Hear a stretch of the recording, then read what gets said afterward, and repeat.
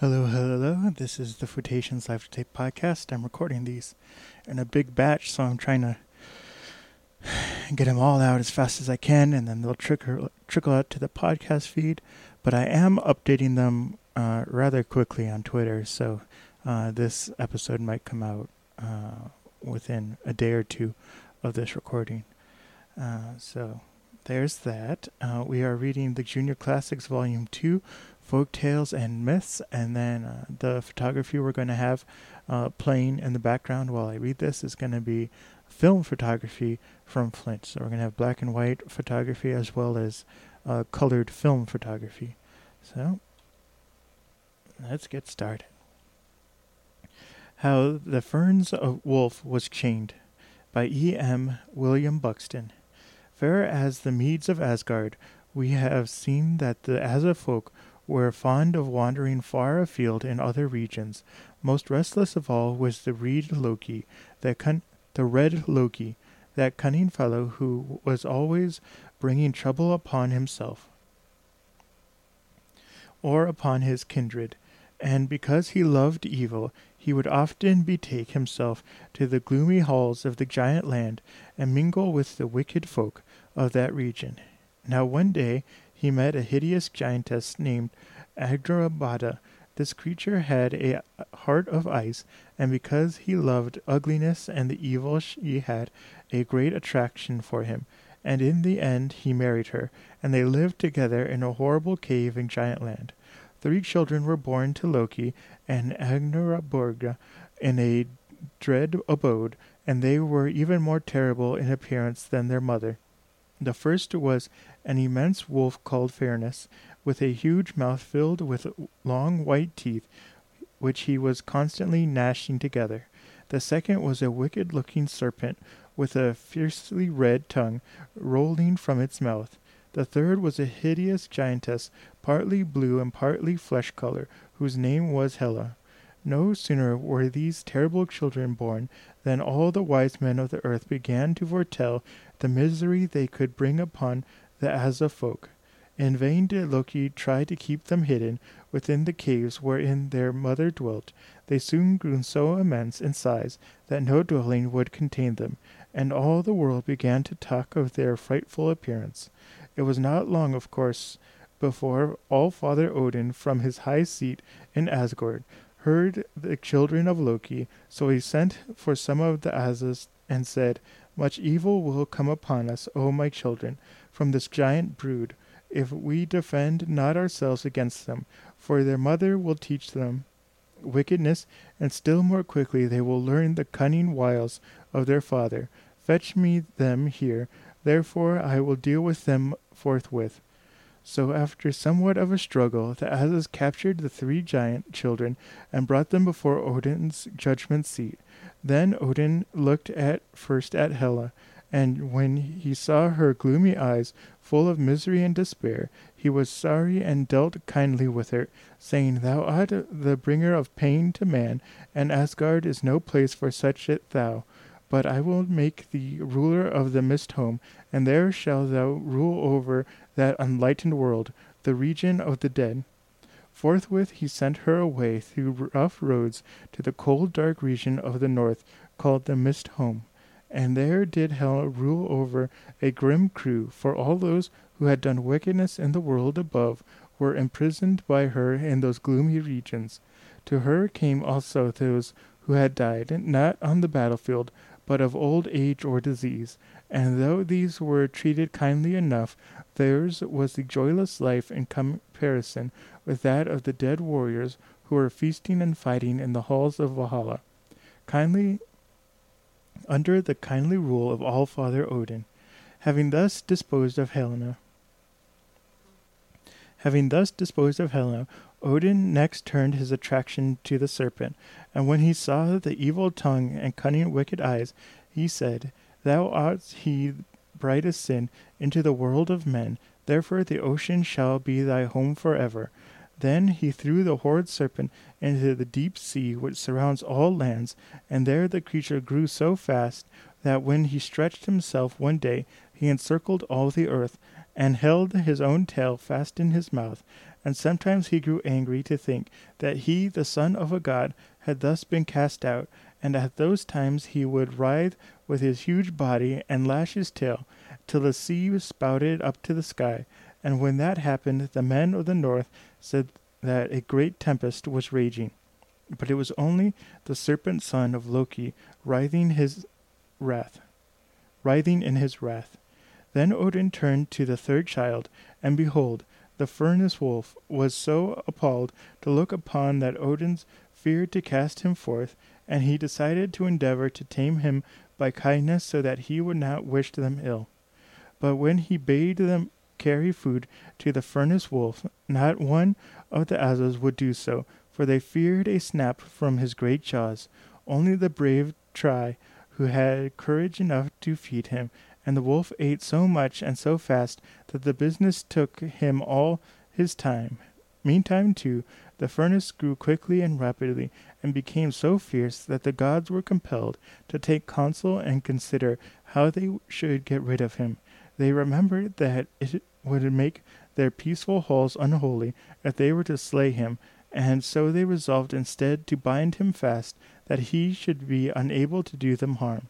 So those of the Asa folk who were clever smiths set to work and made a very strong thick chain, and when it was finished they carried it out to the yard where the wolf dwelt, and said to him as though in jest, "Here is a fine proof of thy boasted strength, O Ferris. Let us bind this about thee, that we may see if thou canst break it asunder." Then the wolf gave a great grin with his wide jaws, and came and stood still, that they might bind and chain about him, as for they knew that he could do. And it came to pass, and directly they had fastened the chain, and had slipped aside from him, the greatest beast gave himself a shake, and the chains fell about him in little bits. At this the Asas were much annoyed, but they tried not to show it, and praised him for his strength. Then they set to work again on a chain much stronger than the last, and brought it to the Ferris wolf, saying, "Great will be thy renown, O Ferris, thou canst break this chain as thou did the last."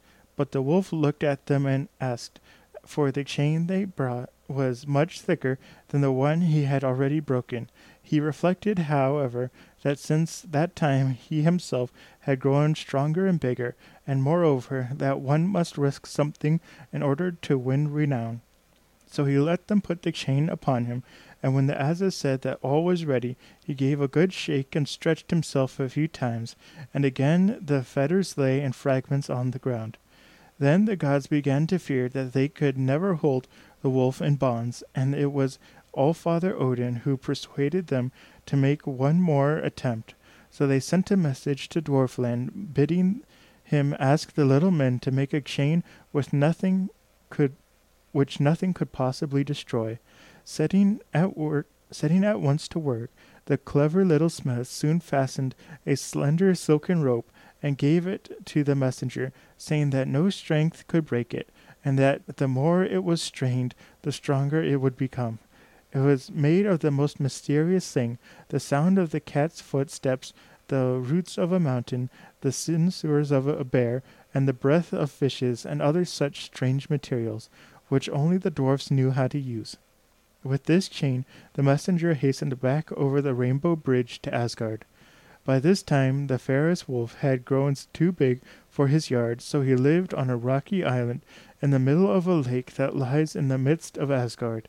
As here, the Asa now betook themselves with their chain, and began to play their part with the wily words. "See," they cried, "O Ferris, here is a cord so soft and thin that none would think of it binding such a strength as thy." As they laughed great laughs, and handed it to one another, and tried its strength by pulling at it with all their might, it did not break. Then they came nearer and more whiles, saying, "We cannot break the cord, though 'tis stronger than it looks, but thou, O mighty one, will be able to snap it in a moment." But the wolf tossed his head in scorn, and said, "Small renown would be to me, O Asa folk, if I were to break yon slender string. Save, therefore, your breath, and leave me now alone." "Ah," cried the Asas, "thou fearest the might of the silken cord. thou false one, and that is why you will not let us bind thee. No, I, said the fairest wolf, growing rather suspicious, but if it is made witchcraft and gully, it shall never come near my feet. But, said the asses, thou wilt surely be able to break this silken cord with ease, since thou hast already broken the great iron fetters. To this the wolf made no answer, pretending not to hear. Come, said the asses again, why thou fear? For even if thou could not break the cord, we would immediately let thee free again. To refuse is a coward's piece of work.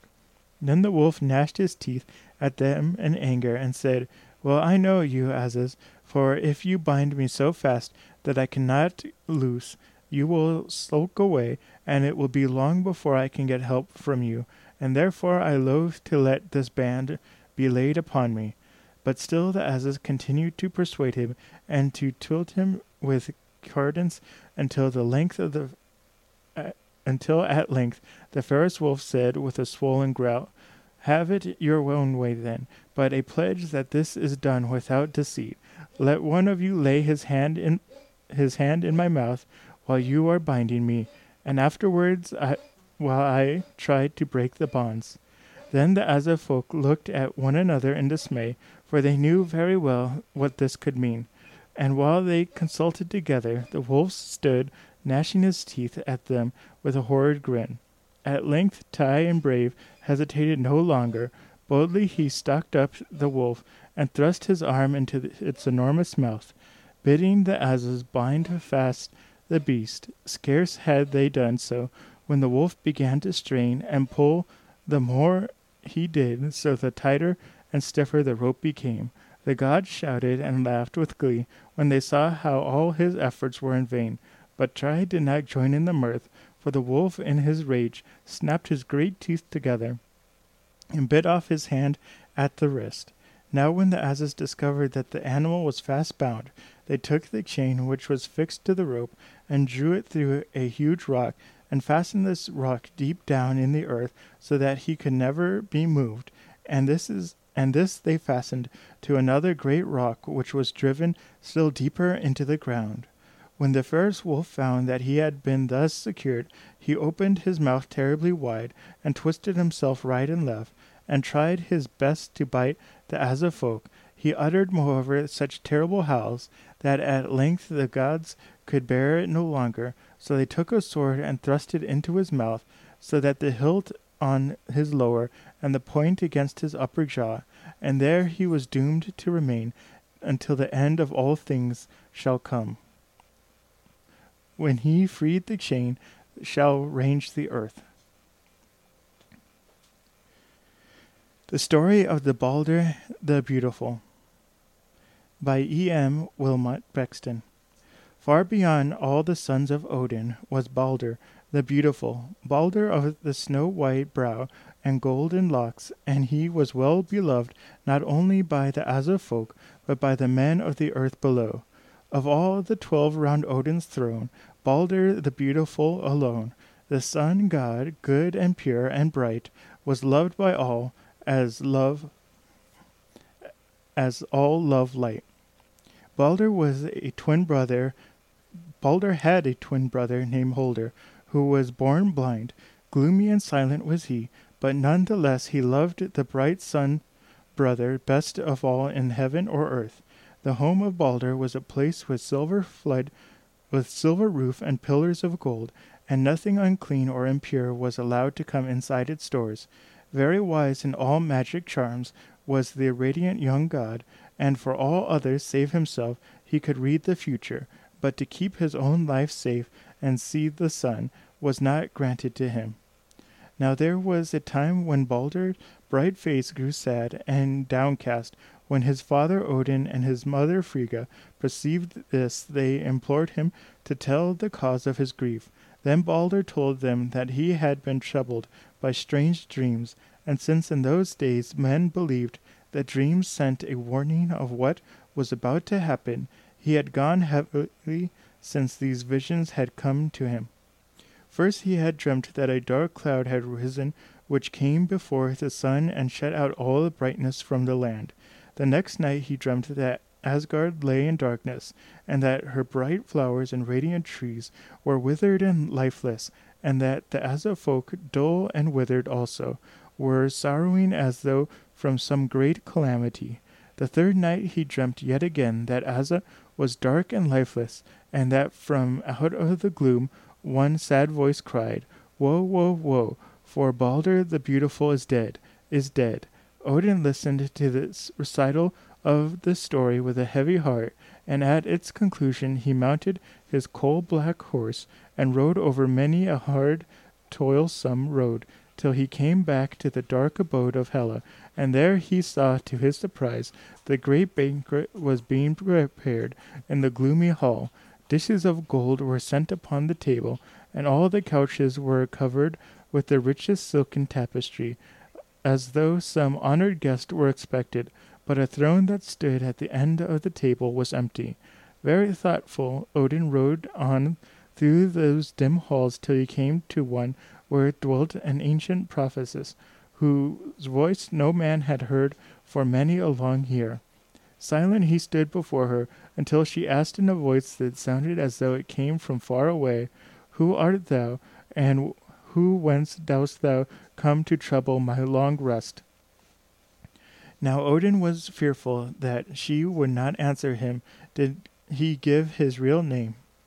So he told her that he was the son of Votum, and asked anxiously for whom the grim goddess of death was preparing her banquet. Then, to his great grief, the hollow voice of the prophetess replied that Balder was the expected guest, and that he would shortly be sent hither, slain by the hand of Honder, the blind god of darkness. "Who then," asked Odin, in sorrowful tones, "shall avenge the death of Balder?" And she answered that the son of the earth goddess, Val by name, should neither comb his raven hair, nor wash his visage in the stream, nor see the sun's departing beam, till he on Honder's corse shall smile, flaming on the funeral pile. And learning thus of the fate of his two favorite sons, All-Father Odin went sadly back to Asgard. Meantime Mother Frigga had not been idle. Filled with anxiety for her darling son, she decided to send her servants through the earth, bidding them exact a promise from all things, not only living creatures, but plants, stones, and metals, fires, waters, trees, diseases of all kind, that they would harm in no way Balder the Beautiful. Theirs was an easy task, for all things loved the bright sun god, and readily agreed to give the pledge. Nothing was overlooked, save only the mistletoe, growing upon the oak tree that shaded the entrance to Valhalla. It seemed so insignificant that no one thought it worth while to ask this plant to take the oath. The servants returned to Frigga with all the vows and compacts that had been made, and the mother of gods and men went back with heart at ease to her spinning wheel. The Asa folk too were reassured, and casting aside the burden of care that had fallen upon them, they resumed their favorite game upon the plains of Idlevold, where they were wont and content with one another in throwing the golden discs. Then it became known among them that nothing would hurt Balder the Beautiful. They invented a new game. Placing the young sun god in their midst, they would throw stones at him, or thrust at him with their knives, or strike with wooden staves, and the wood or the knife and stone would glance off Balder and leave him quite unhurt. This new game delighted both Balder and the Asa folk, and so loud was their laughter that Loki, who was some distance away, pursuing one of his schemes in disguise as an old woman, shook with rage at the sound. For Loki was jealous of Balder, and, as is usual with people who make themselves disliked, nothing gave him more displeasure as to see a group of Asas on such happy terms with each other. Presently in the wanderings Loki passed by the house of Fensir, in the doorway which sat Frigga at her spinning wheel. She did not recognize Red Loki, but greeted him kindly and asked, "Old woman, dost thou know why the gods are so merry this evening?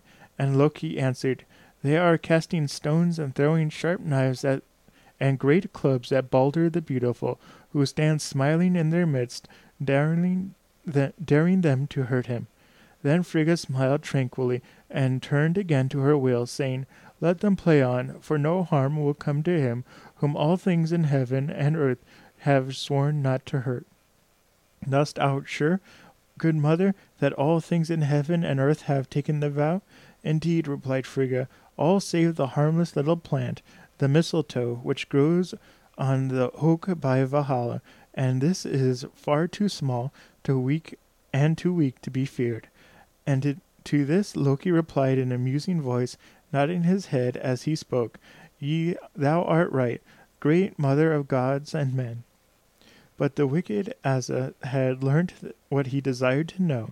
The instrument by which he might bring harm to Balder the Beautiful was now awaiting him, and he determined to use it to draw to the dire sorrow of Asgard. Hastened to the western gate of Valhalla, he pulled a clump of the mistletoe from the ark, and fashioned therefore a little wand or stick, and with his in hand he returned to the plain of Idavoid. He was far too cunning, however, to attempt to carry out his wickedness design himself. His malicious heart was too well known to the Asa folk, but he soon found an innocent tool. Leaning against a tree and taking no part in the game was Honder, the blind god, the twin brother of Balder, and to him he began. Hark to the Asas, how they laugh. Do you take no share in the game, good Halder? Not I, said Halder gloomily, for I am blind and know not where to throw. I could show you that, said Loki, assuming a pleasant tone. 'Tis no hard matter, Halder. Methinks the Asas would call you proud and haughty if you take no share in the fun. But I have nothing to throw, said poor blind Halder. And then Loki said, here at least is a small shaft. 'Tis serve you with purpose. And leading innocent Halder into the ring, he cunningly guided his aim. Halder was pleased to be able to share in the game with his beloved brother, boldly sped the shaft, expecting to hear the usual shouts of joyous laughter which greeted all in such attempts. There fell instead dead silence on his ear, and immediately on the followed a wail of bitter agony, for Balder the Beautiful had fallen dead without a groan, his heart transfixed by the little dart of mistletoe. So on the floor lay Balder the dead, and round lay thickens strewn words, axe, darts, and spears, which all the gods in sport had idly thrown at Balder, whom no weapon pierced or clove, but in his breast stood fixed the fatal blow of mistletoe which Loki the accuser gave to Honder, and unwittingly Honder threw. Against that alone had Balder's life no charm. Dreading he knew not what, Honder stood in doubt for some moments, but soon the meaning of that bitter wail and borne in upon him, piercing the clouds of darkness in which he always moved, he opened wide his arms as though to clasp the beloved form, and then with I have slain thee, my brother, despair seized him, and he fell prostrate in utter grief. Meantime the Asa folk crowded round the silent form of Balder, weeping and wailing, but alas, their moans and tears could not bring Balder back. At length All-Father Odin, whose grief was too deep lamentations, bade to be silent and prepare to bear the body of the dead Asa to the seashore. The unhappy Honder, unable to take part in these last offices, made his way sadly through Asgard, beyond the walls and along the seashore, until he came to the house of Fensir. Frigga was seated upon her seat of honor before the fire against the inner hall, and standing before her with bent head and woeful, sightless gaze, Honder told her of the dread mishap that had befallen. Tell me, O mother, he cried in ending, and his voice sounded like the wail of the winds on stormy nights. Tell me, is there aught I can do to bring my brother back, Or can I make agreement with the dread mother of the underworld, giving my life in exchange for his? Woe crowded upon woe in the heart of Frigga as she listened to the story. The doom was wrought that she had tried so vainly to avert, and not even her mother's love had availed to safeguard the son so dearly cherished. On Bladder's death hath lain her mind, not thee, my son, she said. Yet though we fail in the end, there is much that may be tried before all hope is lost. Then she told Holder of the road by which the abode of Hela could be reached, one which had been travelled by none since none living save Odin himself. Who goes that way must take no other horse to ride but Septir, Odin's horse alone, nor must he choose that common path of gods, which every day they come and go, in heaven or the bridge Bifrost, where Helmenda's watch, but he must tend a dark, untravelled road, which branches from the north of heaven, and ride 9 days, 9 nights, toward the northern ice, though valleys deep engulfed with roaring streams, and he will reach on the 10th morn a bridge, which spans the golden arches, golden stream. There he will journey through the lighted land, nor see the sun arise, nor see it set. And he must fare across the dismal ice northwards until he meets a stretching wall, bearing his way, and in the wall a grate. But then he must dismount on the ice, tighten the girths of the Silpern, Odin's horse, and make his leap the gate and come with.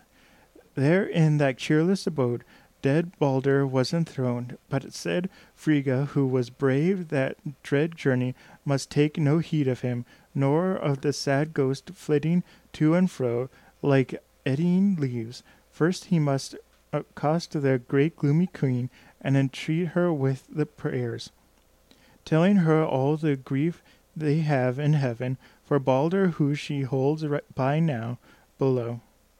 A bitter groan and anguish escaped from Holder when Frigga had finished her recital of the trials which must be undergone. Mother, a dreadful way, as thou showest, no journey for a sightless god to go. And she replied, Thyself thou shalt not go, my son, but he whom first thou meetst when thou comest to Asgard, and declare this hidden way, shall go, and I will be his guide unseen. Meantime the Asov folk had felled trees and had carried to the seashore outside the walls of Asgard a great pile of fuel, which they laid upon the deck of Balder's great ship Ringhorn, as it lay stranded high upon the beach. 70 ells and 4 extended on the grass of the vessel's keel. High above it, gilt and splendid, rose the figurehead, furious with its crest of steel. When they adorned the funeral pyre with the garlands of flowers, with golden vessels, and rings with finely wrought weapons, and rich necklaces and armlets, and when this was done, they carried out their fair body of Balder the Beautiful, and bearing it reverently upon their shields, they laid it upon the prow. Then they tried to launch the good ship, but so heavily laden was she that she could not stern her an inch. The mounting giants from their heights afar had watched the tragedy with eyes that were not unpitying, for even they had no ill will for Balder, and they sent and told of giantess called Hyrrokin, who was so strong that she could launch any vessel, whatever weight it may be. So the Asas sent to fetch her from Giantland, and she soon came riding a wolf for a steed, and twisted serpents for reins. She alighted Odin, ordered 4 of his mightiest warriors to hold the wolf, for he was so strong that they could do nothing until the giant had thrown him down and bound him fast. Then, with a few enormous strides, Hyrrokin reached the great vessel and set her shoulder against the prow, leading the ship rolling into the deep. The earth shook with the force of the movement as though with an earthquake, and The Azza folk collided with one another like pine trees during a storm. The ship, too, with its precious weight, was well nigh lost, and this Thor was wroth, and seizing his hammer, could have slain the giantess, had not the other Azzas held him back, bidding him not forget the last duty to the dead god. So Thor hollowed the pry with a torch of his sacred hammer, and kindled it with a thorn twig, which was the emblem of sleep. Last of all, before the pry blazed up, Allfather Odin added the pile of offerings to his magic ring, which fell 8 new rings every 9th night, and behold, he whispered in Balden's ear, but none to this day know the words that Odin spake thus in the ear of his dead son. Then the flames from the pry rose high, and the great ship drifted out to sea, and the winds caught the sail and fanned the flames, till it seemed as though the sky and sea were wrapped in golden flame. And while they gazed, the sun went lurid down into the smoke-wrapped sea, and sight came on. But though the dark they watched, the burning ship still carried o'er the distant watchers, but fainter as the stars rose high, it flared, and as in a decaying winter fire, charred long falling rocks, a shower of sparks. So with a shower of sparks the pile fell in, reddening the sea round, and all was dark. And thus did Balder the Beautiful pass from the peaceful steads of Asgard, as passed the sun when he paints the evening clouds with the glory of his setting. The Wonderful Cornstones by Julia Goodard.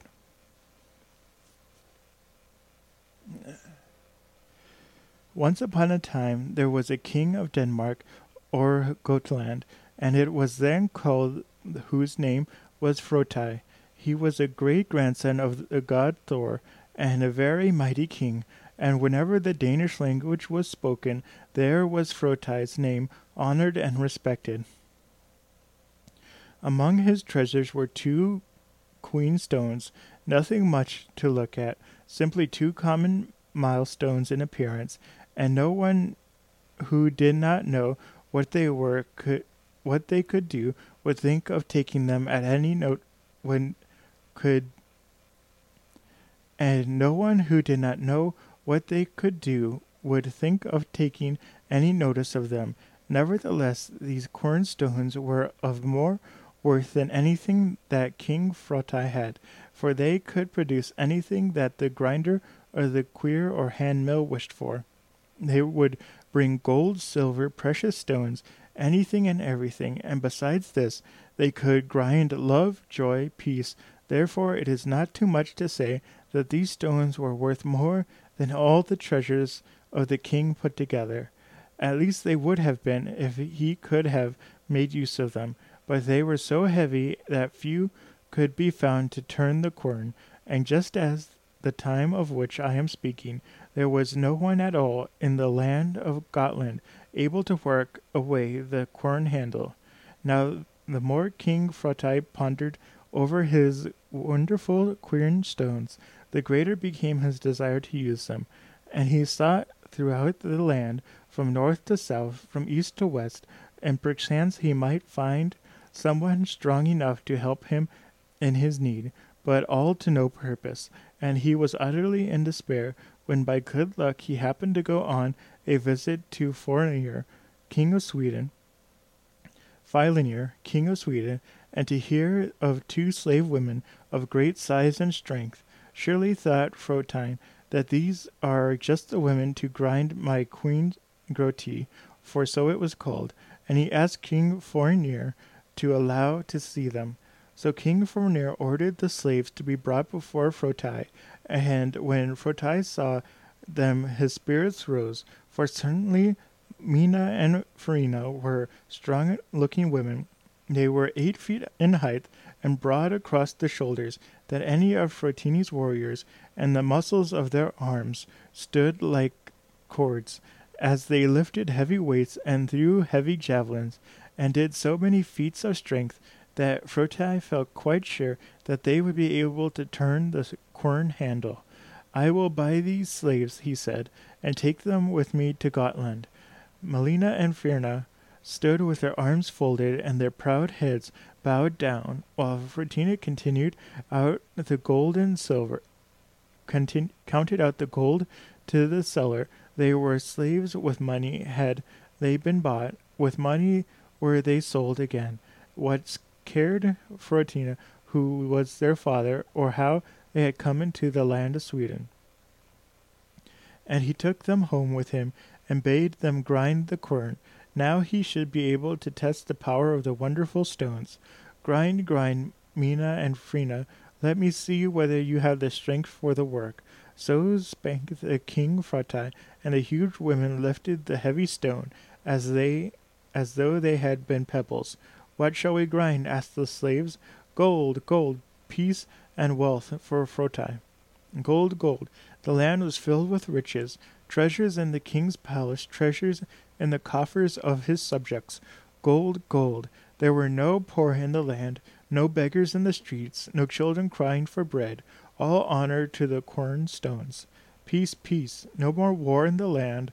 Frota is at peace with every one, and more than that, there was peace in all countries where Frota's name was known, even to the far south, and every one talked of Froti's peace.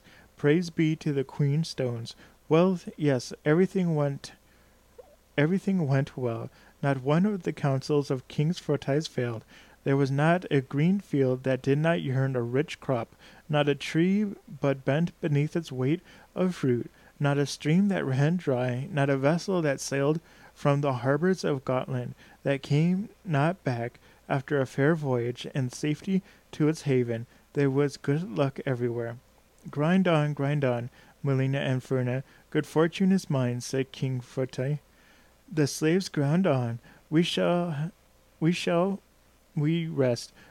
When shall we rest? When may we rest, King Frota? It is weary work, toiling day and night, no longer whilst the cuckoo is silent in the spring. Never ceasing in the cry of the cuckoo in the groves, may we not rest longer?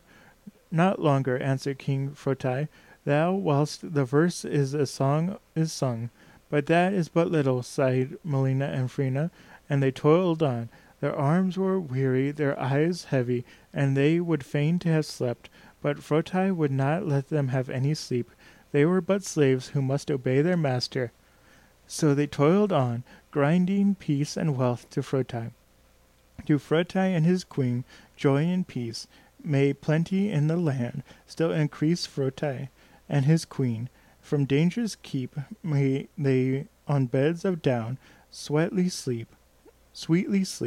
No sword be drawn, in Gotland old, by murder bold. No harm fell, the high or low, to none be woe. Good luck to all, good luck to all. We grind, no rest we find, for rest we call. Thus sang the two giant women, when they begged again, Give us rest, O Frota. But still Frota answered, Rest while the verse of a song is sung, or as long as the cuckoo is silent in the spring. No longer would the king give them. Yet Frota was deemed a good king, but gold and good luck were hardening his heart. Mina and Frina went on grinding, and their wrath grew deeper and deeper, and thus at last they spoke. First said Frina, Thou wert not wise, O Frota. Thou didst buy us because, like giants, we towered above the other slaves, because we were strong and hardy, and could lift heavy burdens. And Mina took up the wail, Are we not in the race of the mountain giants? Are we not kindred greater than thine, O Frota? The queen had never left the grave fell, but for the giants' daughters. Never, never should we have ground as we have done, had it not been that we remembered from what race we sprang. Then answered Mina, 9 long winters saw us training to feast on the strength, 9 long winters of wearisome labor. Deep down in the earth we toiled and toiled until we could move the high mountain from its foundation. We are weird women, O Frota. We can see far into the future. Our eyes have looked upon the quern before in the giant's house, and we whirled it until the earth shook, and hoarse thunder surrounded through the caverns. Thou art not wise, O Froti, Froti, thou is not wise. But Froti heard them not. He was sleeping the sweet sleep that the queen's stone had ground for him. Strong are we indeed, laughed Frina sorrowfully, strong to contend with the puny men whose pastime in Sweden was to tame the fiercest bears so that they ate from their hands. We who fought with mighty warriors and came off conquerors, we who helped the one prince and put down another, well, we fought, and many were the wounds we received from sharp spears and flashing swords. Froti knows not of our power, or he would scarce have brought us to his palace and treat us thus. Here no one has compassion upon us. Cold are the skies above us, and the pitiless winds beat on our breasts. Cold is the ground on which we stand, and the current frost bites our feet. Ah, there is none to pity us. No one cares for the slaves. We grind forever an enemy's quern, and he gives us no rest. Grind, grind. I am weary of grinding. I must have rest. Nay, returned Mina, talk not of rest until Froti is content with what we bring him. Then Frina started. If he gives us no rest, let us take it ourselves. Why should we any longer grind good for him who only gives us evil? We can grind what we please. Let us revenge ourselves. Then Mina turned the handle quicker than ever, and in a wild voice she sang, I see a ship come sailing, with warriors bold abroad. There would be many that in Danish blood would be glad to dip his sword. Say, shall we grind them hither? Say, shall we grind tonight? Say, shall we set fire to the palace? Say, shall we win the fight? Then called Frina in a voice of thunder through the midnight air, Froti, Froti, awake, whilst thou not listen to us. Have mercy, and let us rest our weary limbs. But all was still, and Froti gave no answer to the cry. Nay, answered Mina, he has not hearkened. Little he cares for the worn-out slaves. Revenge, revenge. And Froti slept, not dreaming of the evil that was coming upon him. And again Fenrir shouted, Froti, Froti, wake. The beacon is blazing. Danger is nigh. Will thy not spare? But Froti gave no answer, and the giant women toiled on. Froti, Froti, we cannot bear our weariness, and still no answer came. Froti, Froti, danger is nigh thee. Well-manned ships are gliding over the sea. It is Messinger who comes. His white sail flutters in the wind. His flag is unfurled. Froti, Froti, awake, awake. Thou shalt be king no longer. And as the giant women ground, the words they spake came to pass. They were grinding revenge for themselves, and brought the enemy nearer and nearer. Oh, hearken to be herald.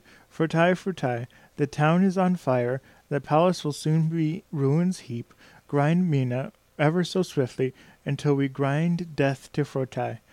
And Melina and Frina ground and ground, till Messinger and his fellows landed from the ships. They ground until they had reached the palace. To arms, shouted the wanderer, but it was too late. Gotlanders armed themselves, but who could stand against the army that the slave women were grinding against them? Not long did the struggle last. Froti and his Gotlanders fought bravely, but the Sea King and his allies were mightier, for the giantess were in giant mood, and turned the handle faster and faster, until down fell the quern stones and sank, and Froti pierced with wounds, and the fight was over. The army that Melina and Frina had ground to help Messir vanished, and Messinger and his men were alone left conquered on the bloody field. They loaded their ship with treasure, and Messinger took with him Mina and Frina and the quern stones. But alas, Messinger was no wiser than King Froti had been. Gold, however, was not his first thought. He had enough of that, but he wanted something else that just then was more to him than gold.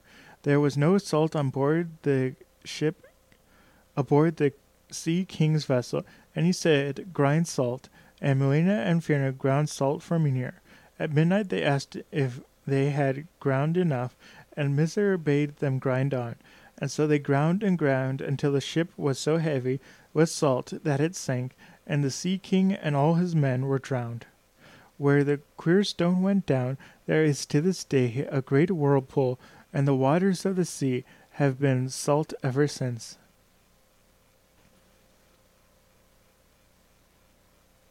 Well, I want to thank you for coming out to this this recording of the Quotations Lecture Tape podcast. I'll be live tomorrow again with another reading. I'll see everyone later. Bye bye.